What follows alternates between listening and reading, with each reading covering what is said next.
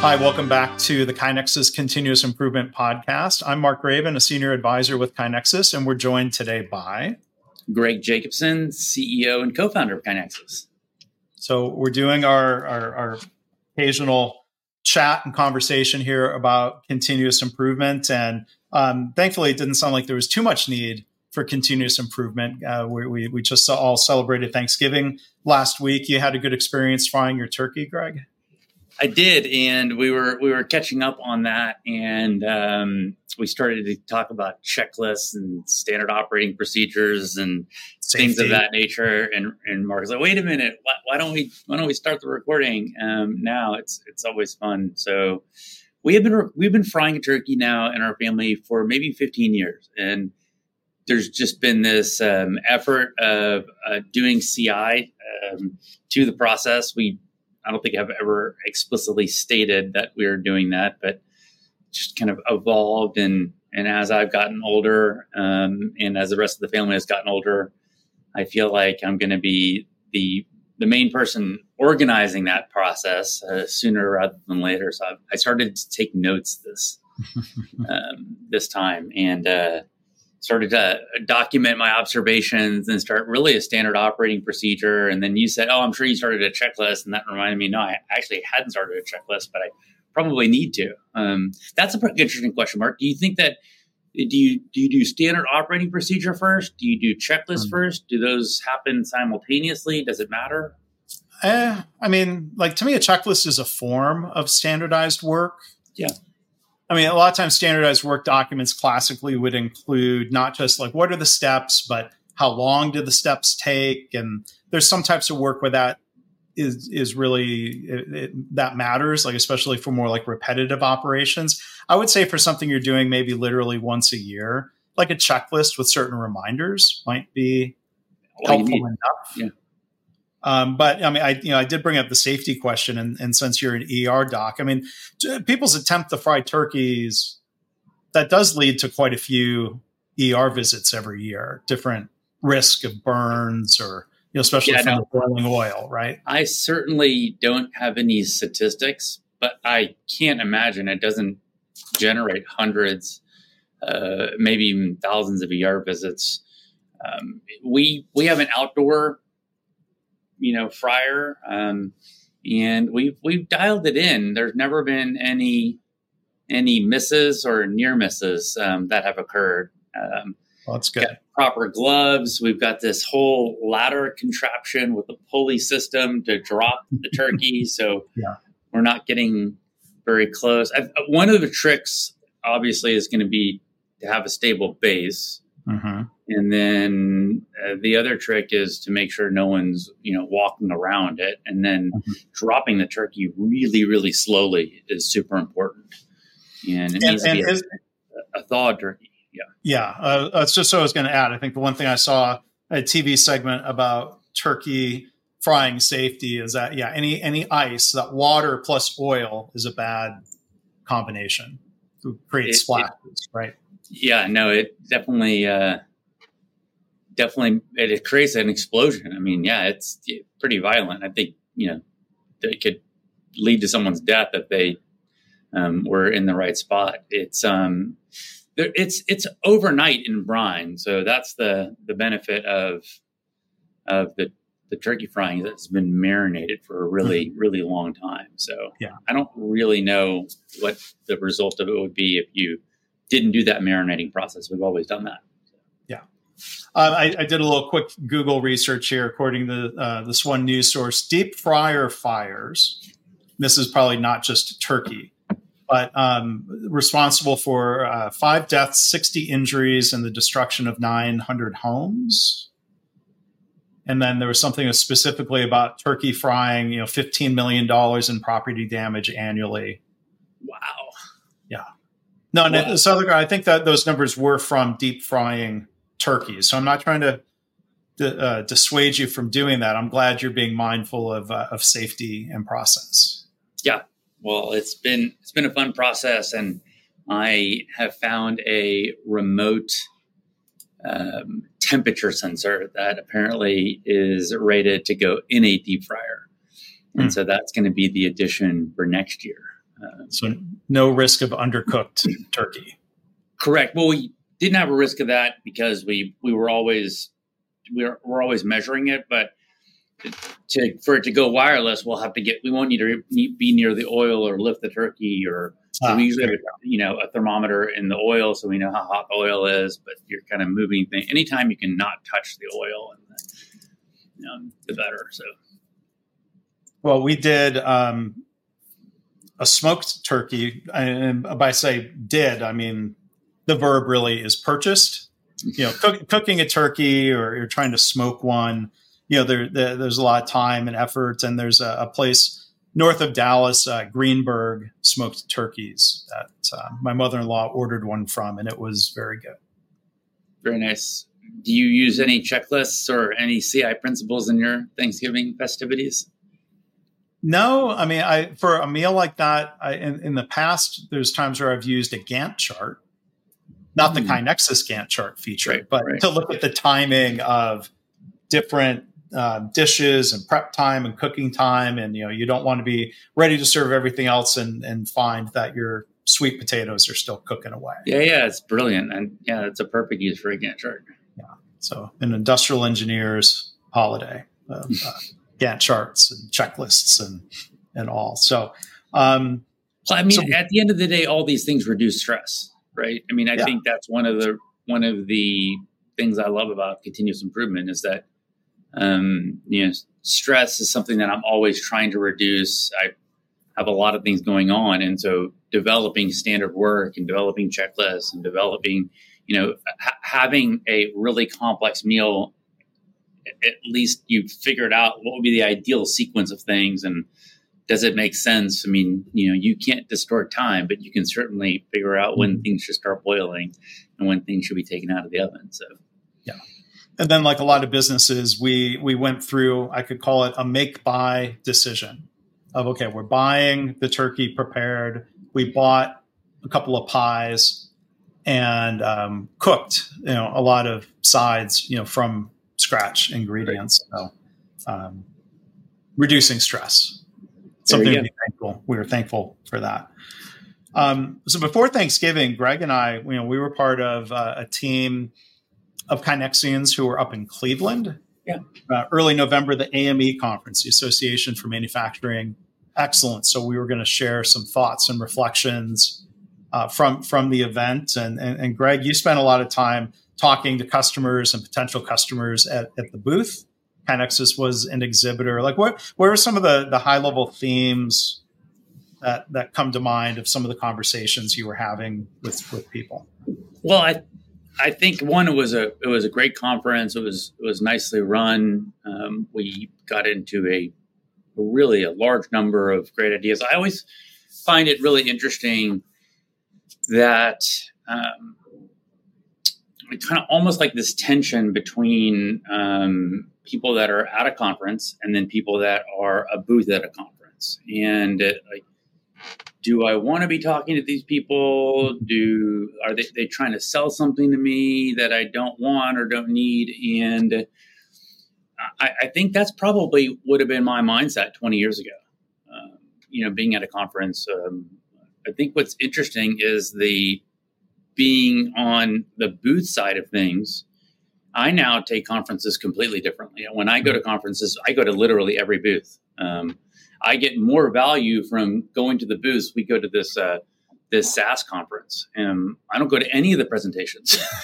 I literally go from booth to booth to booth to figure out, what is the product? Why would a SaaS company want it? What can I learn from it? How do we solve that problem? Is that pain we either have and know we have, pain we have, didn't realize we had. And so I think it's always this super interesting dynamic that once that kind of the ice is broken or once you start an actual conversation with an attendee and you start getting into, how do you organize the work? What kind of technology do you use?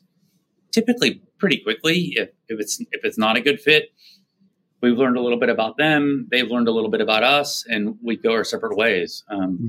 I'll tell you, we probably talked to 30 or 40 organizations, had really deep conversations about the challenges they have with managing all their improvement work, really on the organization side and the reporting side.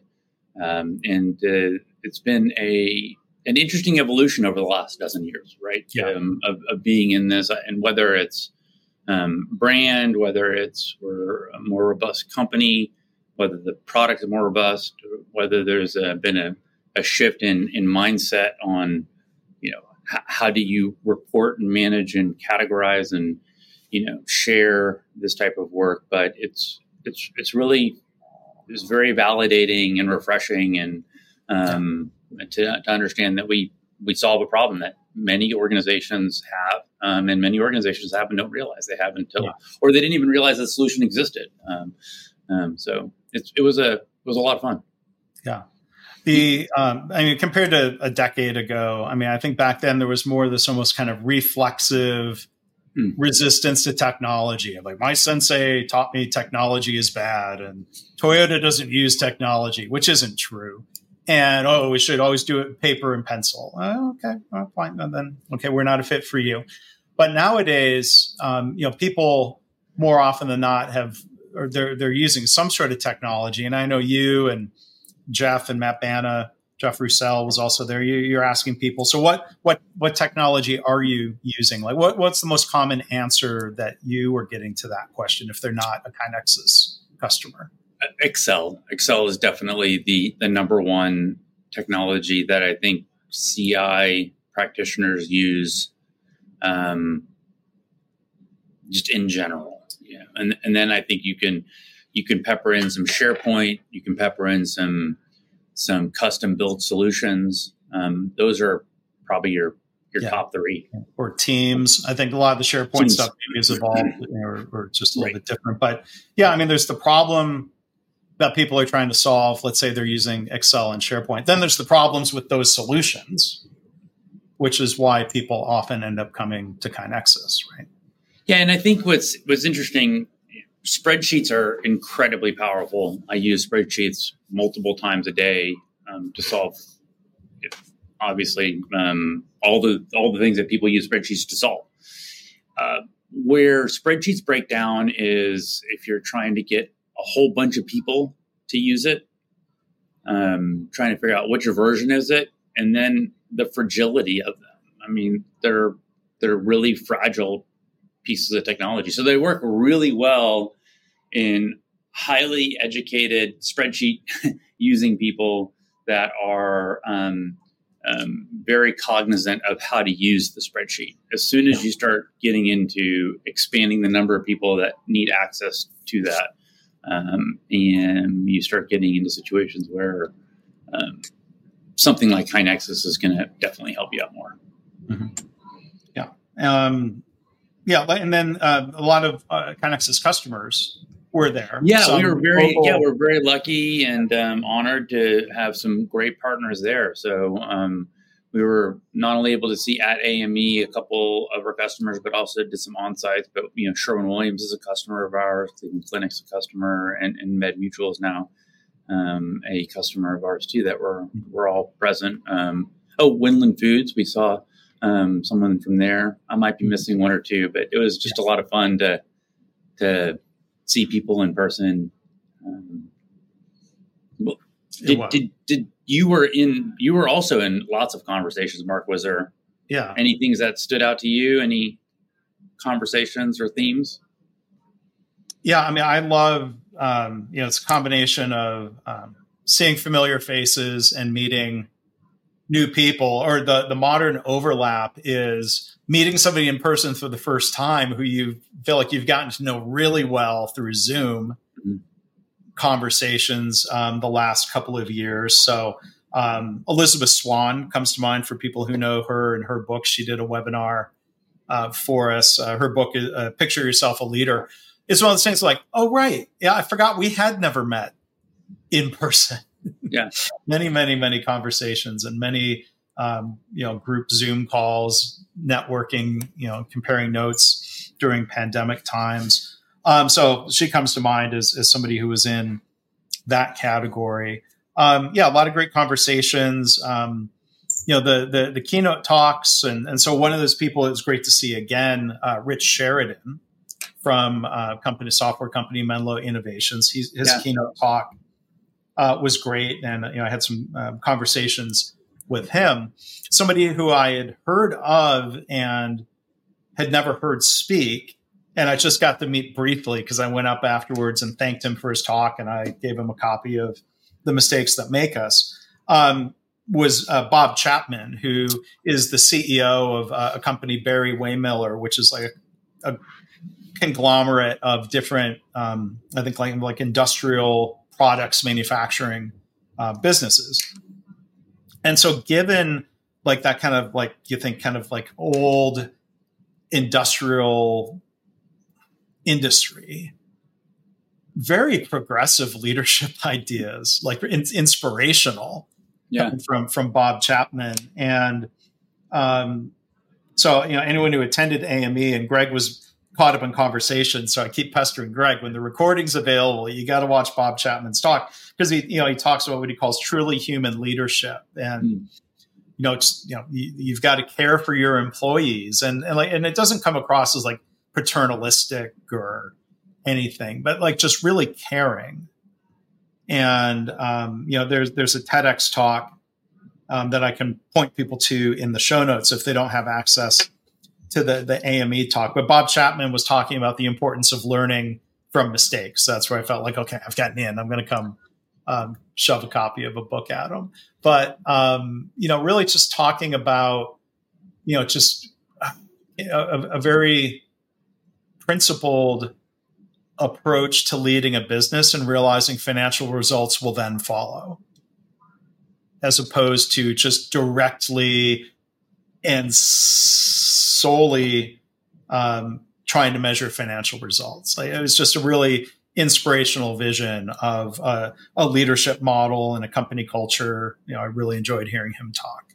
I don't feel like I'm summarizing it real well, but people can go watch his TEDx talk. I think that theme comes up over and over, this idea of if you focus on identity, you'll get the results, right? I mean, that's in habit science talk. It's, I'm trying to quit smoking, or I'm a non-smoker, or I'm trying to eat better, or I'm a person that eats healthy. And so it's almost like if you focus on here at Connexus, we have values and traits. If you focus on those, then the right financial outcomes will just be a side effect of that, versus the other way around is just not as successful of a way to live life. It's hard to make all those micro decisions if you're just focusing on a goal versus if you have an identity or principles, in this case, as Bob mentioned. Yeah, so that was definitely a highlight from the conference. Hopefully we'll see people next year in Atlanta, and it's overlapping Halloween again next year. But Halloween being the last day of the conference, which is, I think, a better day to ask people to wear costumes than day one, as it turned out this year. Because Mark, what was the who did you dress up as? Tell the folks. Basically Lean George Michael, which is a dated reference from the 80s now at this point. But in the Wake Me Up Before You Go video, he wore all white, he and Andrew Ridgely, and the shirt said in huge letters, choose life, which has different connotations than what that t-shirt might imply today. But I made a version of that t-shirt that says choose lean. And I had a wig and all white. And so anyway, I'd seen that video, and there was the documentary about George Michael. So that's why I think that was on my mind. But you were hard to recognize. Like, that's how good of a costume it was. Which is awful for networking then. Well, yeah. And there was somebody who, a guy, Tiago from Brazil, I'll give a shout out to, who has read some of my books and listened to podcasts, and he was excited to meet me, and he wanted to take a picture. And I'm like, oh, I'm wearing this dang costume. I did get a picture with him in regular attire without a wig the next day. So hopefully that's the one he would choose to share on social media. But yeah, other people wore costumes.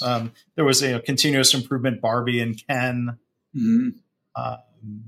There was some, there were some good costumes. But you mentioned Menlo, and I'm reading a book where they were featured, and I hate to say this, I don't remember the exact book, but I believe it's Critical Influence. And that made me think that one of the things we wanted to do over kind of the next several podcasts was to go back to Chris Burnham's questions that he asked us back on those. So I didn't know if that was supposed to be a good time to transition. Yeah. That is a great segue because you started and I was going to carry the segue across that line. So yeah, we have a list of questions. Our dear friend Chris Burnham, when he was with us and he hosted the Lean Leadership podcast, we encourage people to go check that out. Even though he passed away, the podcast is going to remain online, thankfully, and people can go check that out. But we have his list of standard questions, and we're doing one or two each time we do one of these episodes. So book related, do you have a favorite book, author, or mentor that you would recommend to our listeners? Now, Greg, it might be hard to pin you down on just one book. We could talk about a different book each time, I'm sure. Right. Well, I'll start, and then I'm interested to hear what you're currently reading. I'll start with just a couple books that I'm currently reading right now. One is The Critical Influence, which is, I think, in its third edition, and prior editions of it was Influencers. And I think they changed the name because influencer in the social media world has come to mean something different. Right. And this book is really about how do you influence people. And one of the lines that comes from the very beginning is something to the effect of intentional influence is leadership. And so I thought that's really wonderful. They talk a little bit about the difference between influence versus manipulation. I think that's a really important concept to make sure we're not talking about manipulating people. We're talking about influencing people. Right. And it goes into really kind of this 6-box approach to thinking through areas that one would need to think about in order to influence a large group of people.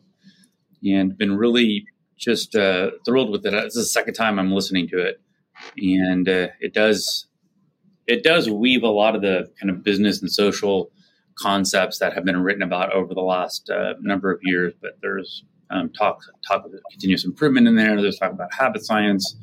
There's I'm sure other number of stories and cognitive science and behavioral science and organizational psychology, psychological safety, and so I'm really enjoying that book.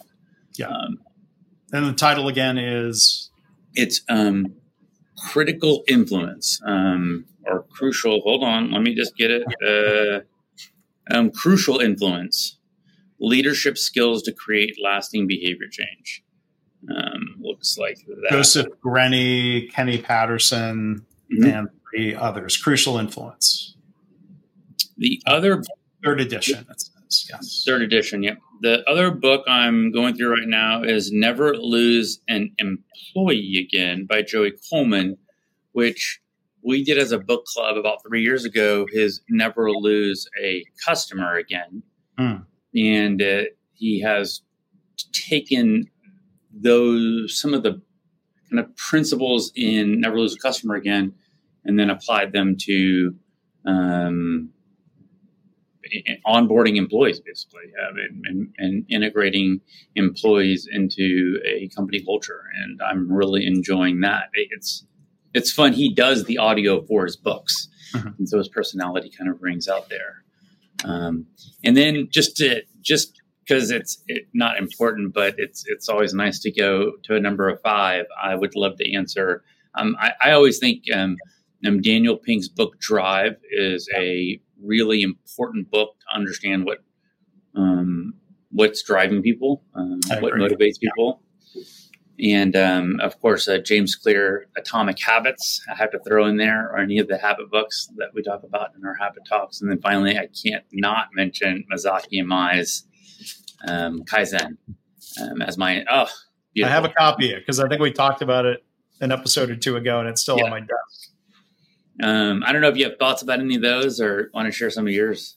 Yeah, I mean, Imai's book is great. It's a highlighted and post-it flagged copy here. It's a great foundation for lean and continuous improvement. Kind of one of the early classics in the whole field. I was going to share the one book I always go to, which I grabbed off my shelf before we go. Is this book, Donald Wheeler, Understanding Variation: The Key to Managing Chaos. And I think it probably surprises people when they ask, what's your favorite book? And it doesn't have the word lean in the title. To me, this is such a foundational book. I was really fortunate to read it really early in my career because my dad took a class with Don Wheeler and had a copy of this book with the kind of, mystical, weird, spacey cover on it, Understanding Variation. It's what really taught me about control charts, process behavior charts, the application to management. And Don was kind enough. I don't know Don well, but I asked him and he agreed to write the foreword for my 2018 book, Measures of Success, which credits Don 100 times over for what he's written and what I've learned. So if there's this, I've given more copies of this book away over 25 years than any other book.